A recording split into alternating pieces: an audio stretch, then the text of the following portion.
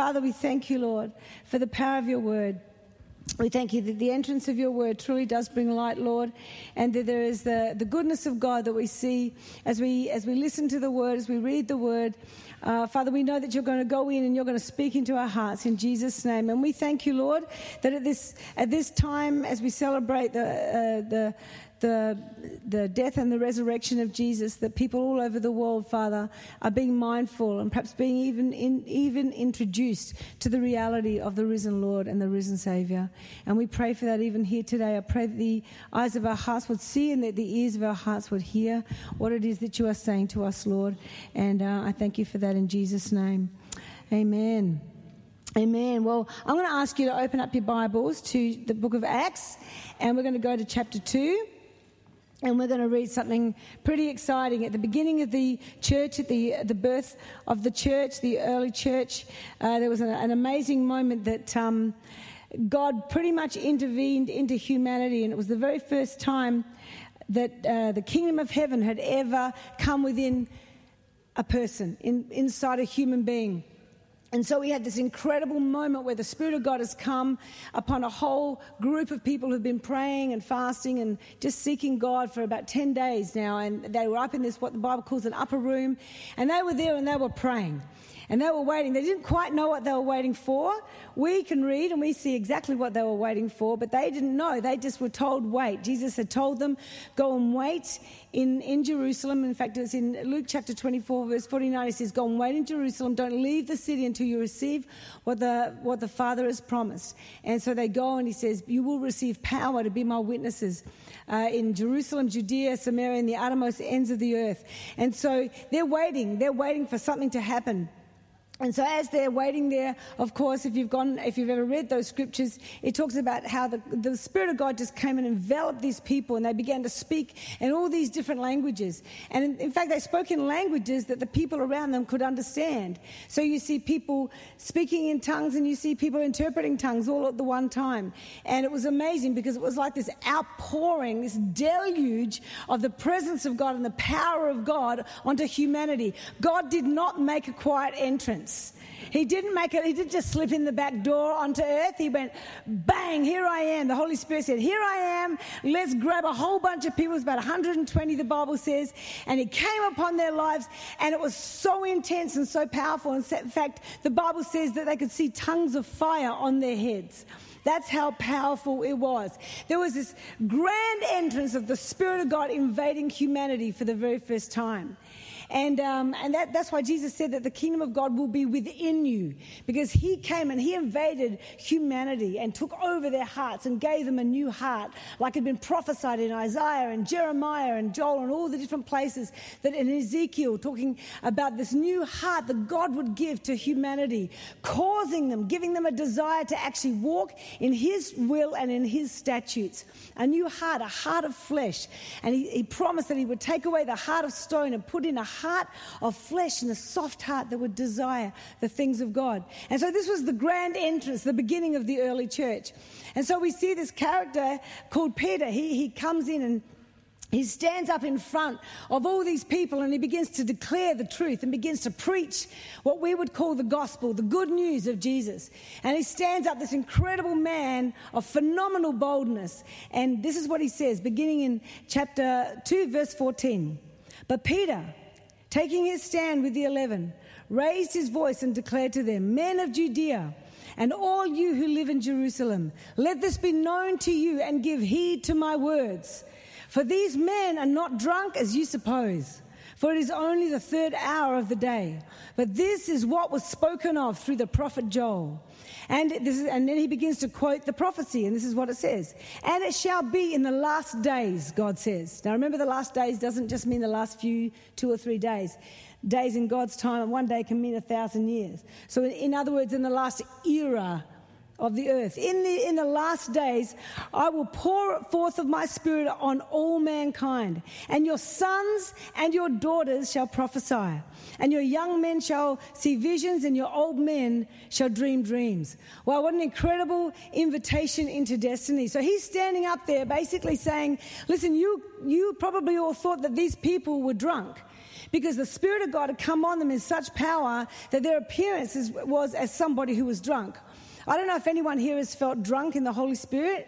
Anyone here felt that? I have, absolutely. I've rolled around drunk, and I used to get drunk before I was a Christian, and this is a way better drunk feeling.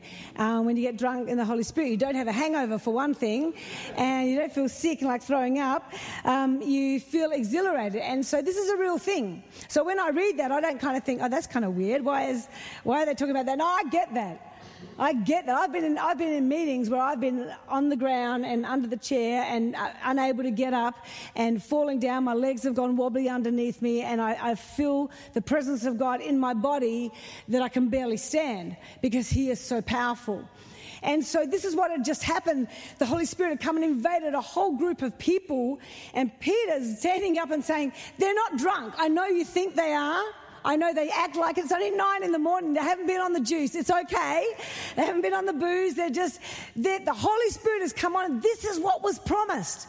This is why this is good news. Because He's saying, this is what was promised. It was going to come in the last days. The Spirit of God was going to be poured out onto all mankind, onto every human being that would receive of it. He was going to do it. And He says, your sons and your daughters will prophesy. What does it mean to prophesy? It means to be able to hear something from God and then be able to speak it out. I think all of humanity is hungry for that. Before I became a Christian, I went to clairvoyance, I went to palm readers, I went to automatic writers. There was something in me. I read my fortune, I read my horoscope that my mum faithfully bought for me every single year since I was a little girl at Christmas time. And, I would want, there's something in human beings that want to know the future or want to know that they are significant. Is that true? They want to know that they matter and that there's a destiny, there's something in line for them. Is that right?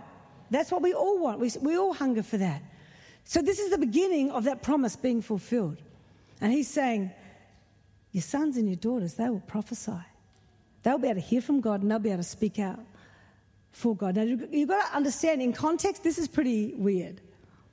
He's speaking to the Jews. He is a Jew. Peter is a Jew. The ones that have been waiting in the upper room are Jews. They don't know that they're going to be called Christians yet. They're Jews, right? And they've met their Mashiach, their Messiah. And He's preaching to Jews, and He's basically saying there's going to be a whole generation that will fulfill what was prophesied in Joel. And they know the scriptures. The Jews know. The people that are listening actually know these verses and these scriptures and go, really? Is this what's happening right now? They're thinking, man, this is pretty incredible, because up until now, it was only a select few that were actually called prophets in the house of Israel.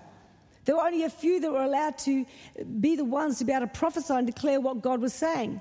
But now we have a fulfillment of a scripture that is saying all of your sons and daughters will prophesy. And not only that, but your young men will see visions.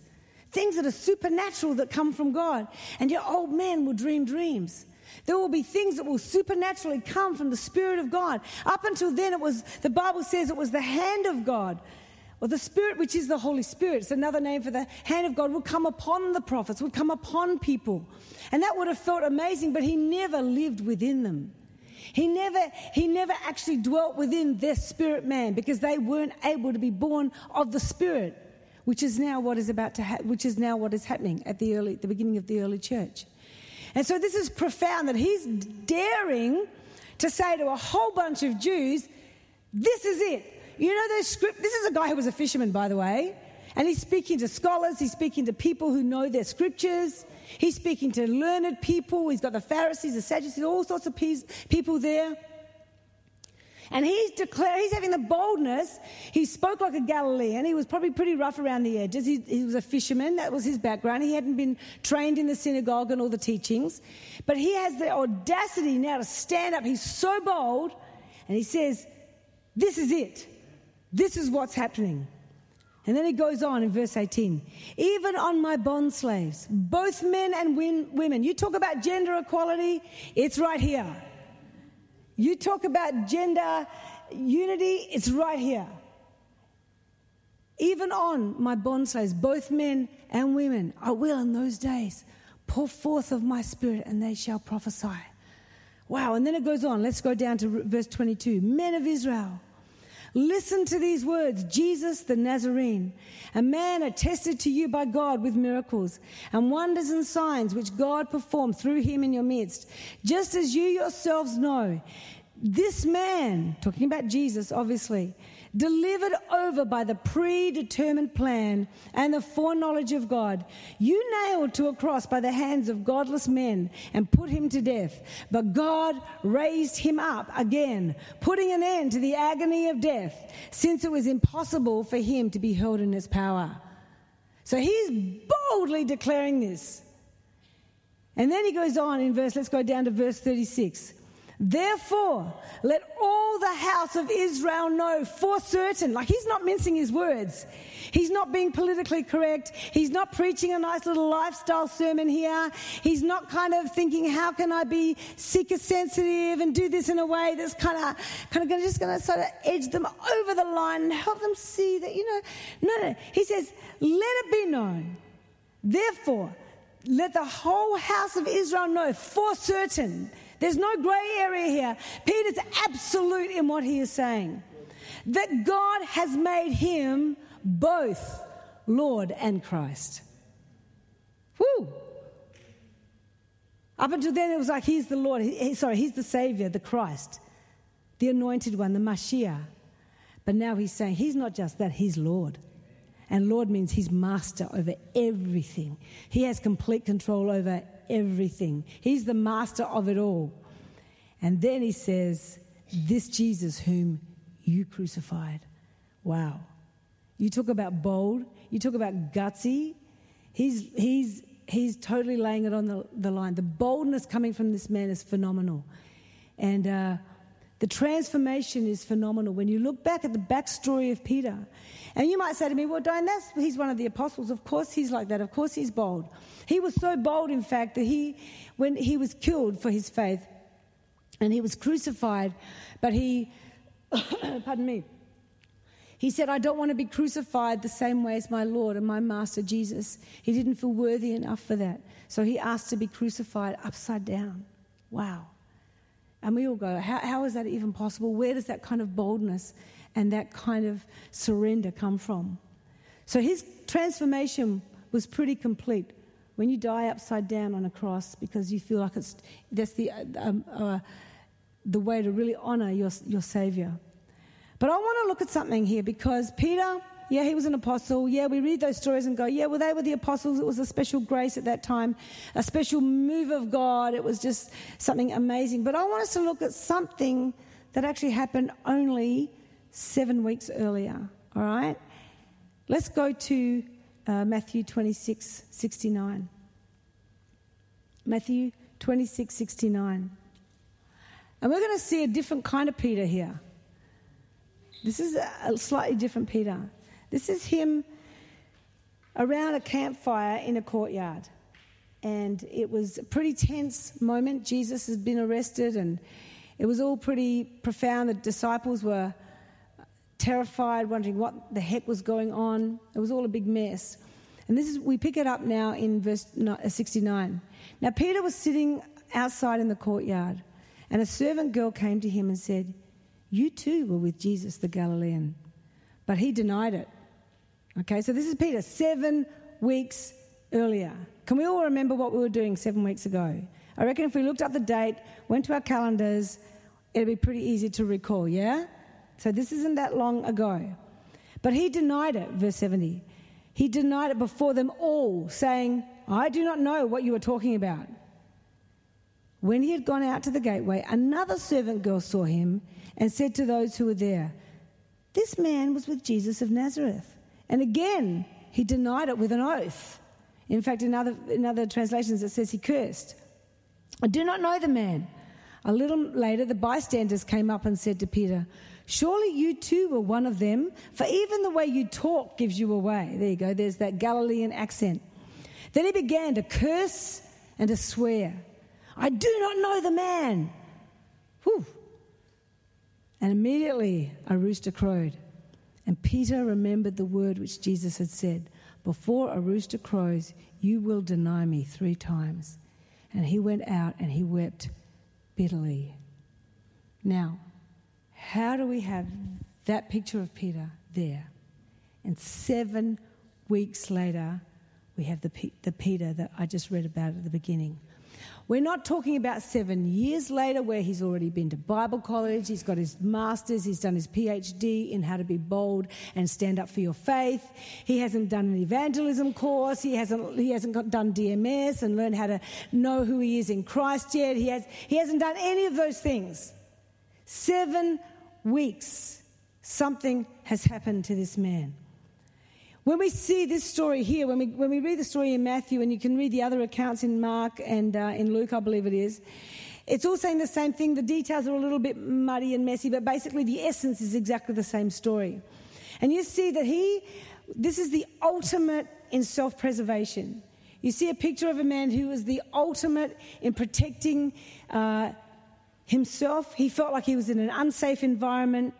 His first response is, what is good for me? How can I protect myself? He goes into self-preservation. He goes into denial.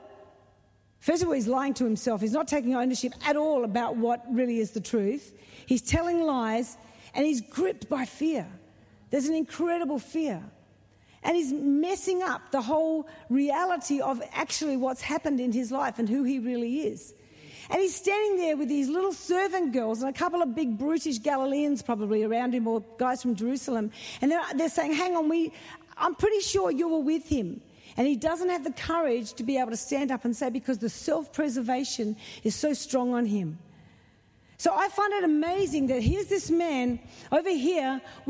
This is before the cross. So let's pretend that line there is the cross. And we've got this campfire situation where he's terrified and he's fearful, and there's complete self-preservation on every angle, on every level. It's all about me. It's all about what's going to look after me. Number one, he's forgotten. He's just walked with Jesus for 3 or 3.5 years. He's seen miracle after miracle. He's even been used by Jesus. Jesus sent them out 2 by 2 in the 70. Then he sent the disciples out. They were seeing miracles. They were seeing demons come out of people. They were seeing the dead raise, the lame walk. It's all in the gospel, because you can find it and read it. They were coming back to Jesus saying, this is amazing. Even the demons are subject to us. And he says, just be thankful that your name's written in the Lamb's Book of Life. You know, he's getting things straight in their minds and in their lives. So this is a guy who's not, he's not unfamiliar with the power of Jesus. And yet here he is, stripped from Jesus, stripped from his mates, stripped from all the other disciples, stripped from the 70, stripped from the 12, stripped from the 3. And it's just him now. And he's standing there absolutely terrified, completely protecting himself, lying in that way to do it. And then 7 weeks later, we come through the cross, and here's this man that stands up here. And I love the heart of God. This is the heart of God, the love of Jesus and the power of God. There's so many things we can learn about from this story. Jesus could have chosen anyone to preach on that first day to birth the church. He chose a man who 7 weeks earlier had denied him. He actually chose someone who was terrified and pretty gutless and standing up for truth.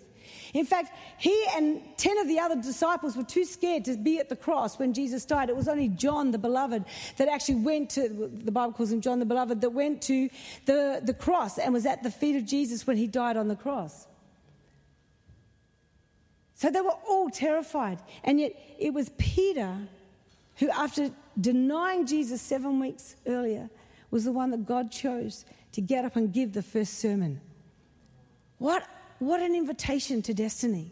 What a powerful invitation to freedom and to life. And this man stands up. You don't even see a hint of that guy over there.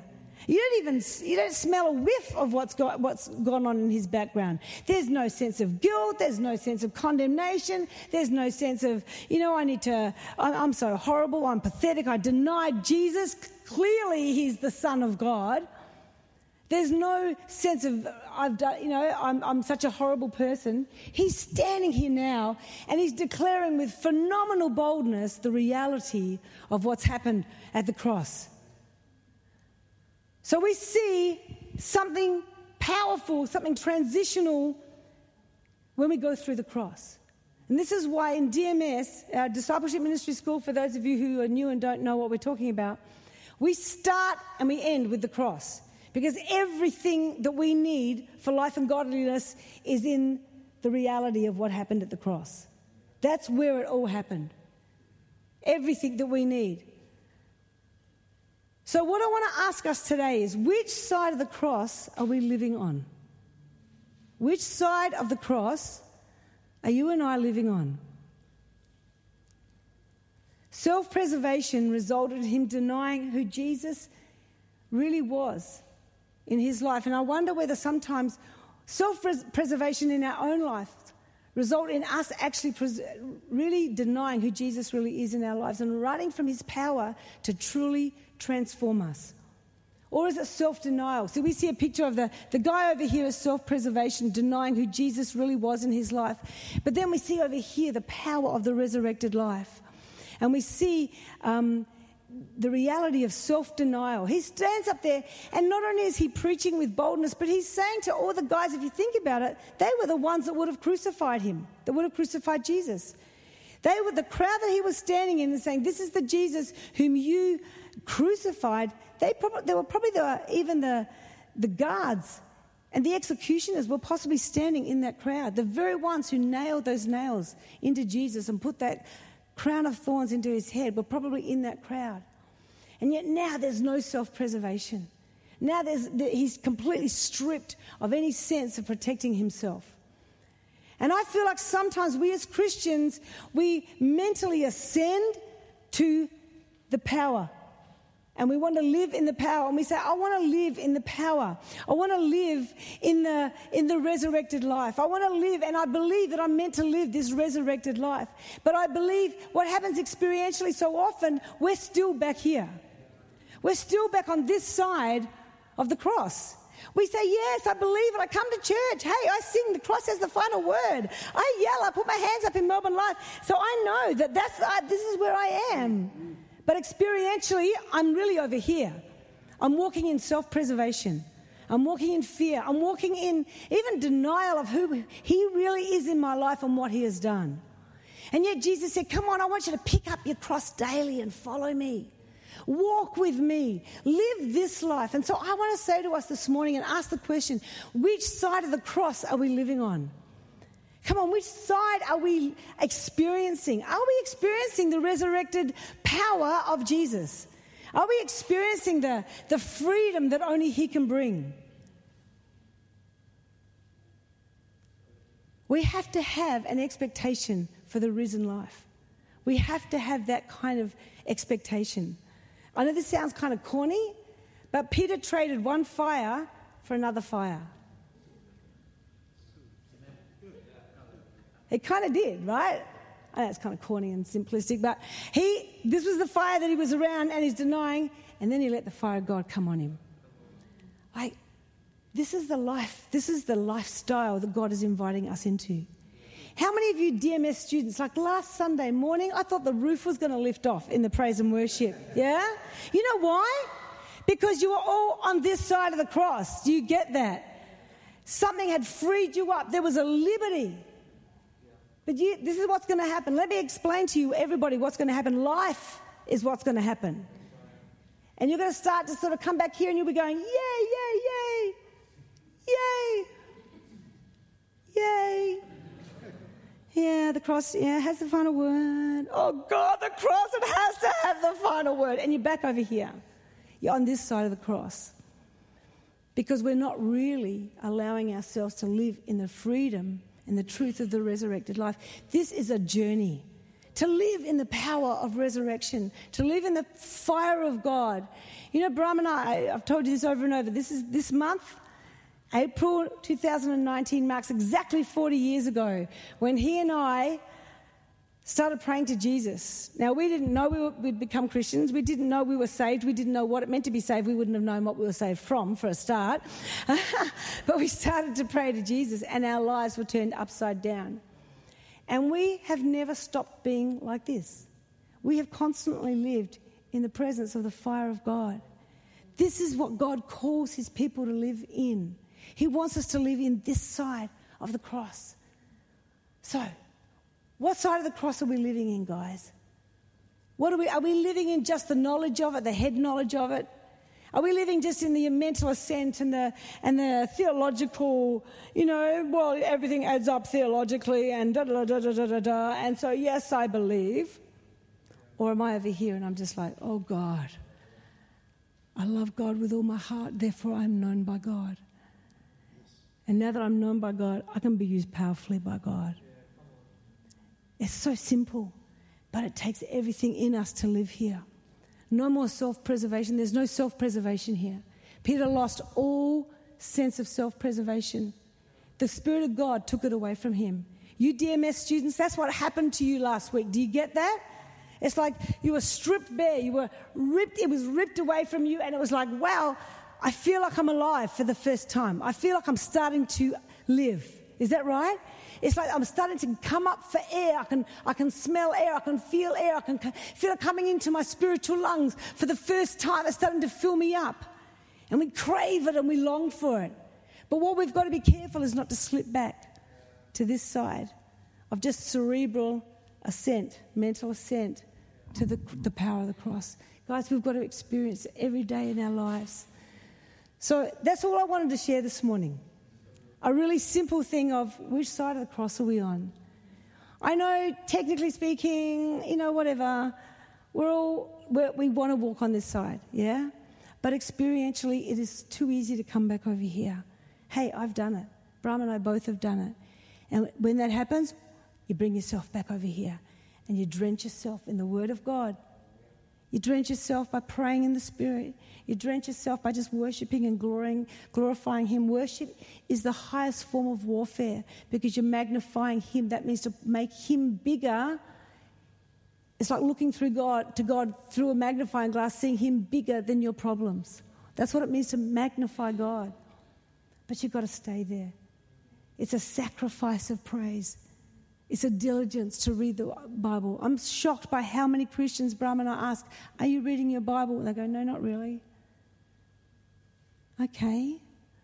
Well, how are you feeding yourself? We're all responsible to feed ourselves. And when we do that, we stay on this side of the cross. Have an expectation for the risen life. There is more. There is more. But we have to pursue it. We have to desire it. We have to long for it. We have to keep the fire going. We have to stir one another up. I'm so excited when I hear about the worship night you all had on, was it Friday night? Good Friday. Heard it was really amazing. Keep it going. Keep those nights going. We need a new generation of people who just are desperate for God. See, church is not an institution, guys. Church is not a brand. It's not a name. It's not a Melbourne life. It's not a building. It's not a coolness. It's not anything. It's a group of people who really love God with all of their hearts and want to live that love out in the world. But let's live it in the resurrected life. Amen? All right.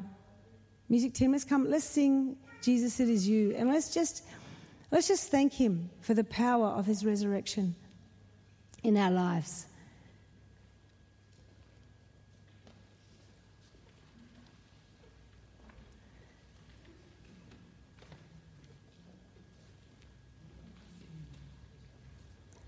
The Bible calls the fire that day the baptism of fire. And the word baptism or baptizo just means to be plunged into, to be immersed in, to be drenched in. And the Bible mentions it several times, that phrase of the baptism of fire, to be baptized with fire. In fact, Jesus promised that would happen. And we have to ask ourselves, what fire do we want to hang around? Sadly, it's sad and it's tragic to watch people who I know love God at the core of their hearts and of their beings, but they live in that place of protecting themselves. But when the fire of God comes on, I tell you what, all those defense mechanisms come down. Isn't that true? Man, some of those testimonies, in fact, all the testimonies last Sunday, how amazing were they? All the self-preservation gone. Yeah, vulnerability, transparency, honesty, authenticity. Isn't that what the world is craving for? Authenticity. We don't come to church to put on a place and be like Peter around the campfire, trying to preserve our dignity or lack courage in just being open with who we really are. God doesn't call his people to that. He invites us. He invites us into a place where we live purely and solely by the power of his name and of his spirit. That's why it's amazing. And it shall be in the last days that I will pour forth of my spirit on all mankind. Woo! Come on. There is so much more. You know, I remember 40 years and a few months ago, I remember what it was like to live on the other side of the cross. I remember being a young girl growing up, a teenager, 18, 19 years old, meeting Bram, so insecure, so rejected, and didn't know who I was, wasn't a public person, I was kind of an introvert, and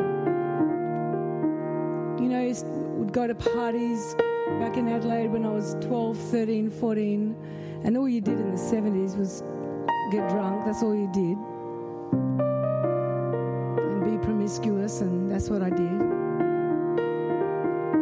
And I remember probably just a few months before Bram and I started following Jesus, I remember being so drunk and so paralytically drunk that on the way home, walking home to our house in Indonesia, to my family's house, that I threw up in someone's garden 1 o'clock or 2 o'clock in the morning. I was, not a happy person, really. I wasn't really a very happy person.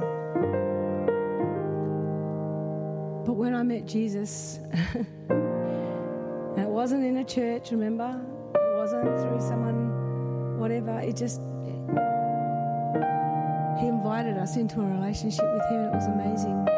And I crossed that line and came to this side of the cross. And pretty much I've lived there for most of my life. Every now and then I find myself going back to self-preservation. But you know what, guys? It's not worth it. It's so amazing to live free. I met the love of my life. It was Jesus. Yeah, Bram came a close second, but Jesus was number one. Still is. And that love has never gone. And now, I've experienced getting drunk in the spirit, like those scriptures talk about, so bad. I mean, I used to do it with alcohol badly. So when I do it with the Holy Spirit, it's bad. When I go down, I go down. I remember being carried out of meetings. Do you remember that? So drunk. But you know what? It's the most amazing experience to be touched by the Holy Spirit like that. But even more amazing than being touched by the Holy Spirit like that is just walking with Jesus and obeying him, hearing his voice, learning the nature of God, and realizing that we can really trust him. We don't need to look for these mountain highs of experiences. Yeah, there will be plenty of valleys. Jesus promises us suffering. He actually promises us persecution. He promises us those things. And while the mountaintops of getting drunk in the Spirit are incredible, in fact, even today as I've preached, I can feel the presence of the Holy Spirit in my body. I can feel my legs going underneath me. But it's more about the reality and the truth of the Word of God. The Holy Spirit can do the same thing to you, but I'd rather you know the Word of God. I'd rather you start to walk solidly with truth, the person of the truth. You know, Jesus said in John chapter 7, I believe it is, he said to the religious leaders of the day, he said, you search the scriptures for truth, but they actually point to me. But basically you refuse to come to me. So we can know all this so-called truth, but never really know the person of the truth. I'd rather us be simple believers, wouldn't you? And just know how to walk with the person of the truth. Yeah? here today, just while we're in this kind of atmosphere, just before we close, is there anyone here who's never known Jesus that way? In fact, why don't we just close our eyes right now, just so that people can kind of think for a second. If you've never really had a relationship with God or sort of followed Jesus or given him that place in your heart, in your life, and you want to right now, just slip your hand up. I'm not going to call you up the front or do anything embarrassing. Just indicate to me that you'd like to do that. If that's you, just put your hand up right now. If you want to have that relationship with Jesus and just have him take over your heart and take over your life and live on this side of the cross. If that's you this morning, just put your hand up and let me see. It will change your life forever. He will change your life. He gives us a new nature. He transforms our hearts. He transforms our homes, our marriages, our children, our families, everything. If that's you here this morning, just put your hand up and I'll pray for you. Anyone? Thank you, Lord. Thank you, Lord. All right, let's just put our hands on our hearts and let's just pray. Father, in Jesus' name. Father, I just want to pray for everyone right now, Lord God, that you would pour out a spirit of truth into our hearts, Lord, that, Father, we would all begin to walk in that power of the resurrected life, that we would live on this side of the cross, freedom from fear, freedom from self-preservation, freedom from intimidation, freedom from all our insecurities and all the rubbish that we cart around in our lives, all the silliness and foolishness that we as individuals carry on with, Lord. You invite us into a life that's so much more liberated than that. So, Father, I ask now for every single one of us, whatever part of the journey we're on, Lord, keep us going, keep us moving forward. Keep us moving forward, Lord, with truth. In Jesus' name, amen. Amen. Awesome.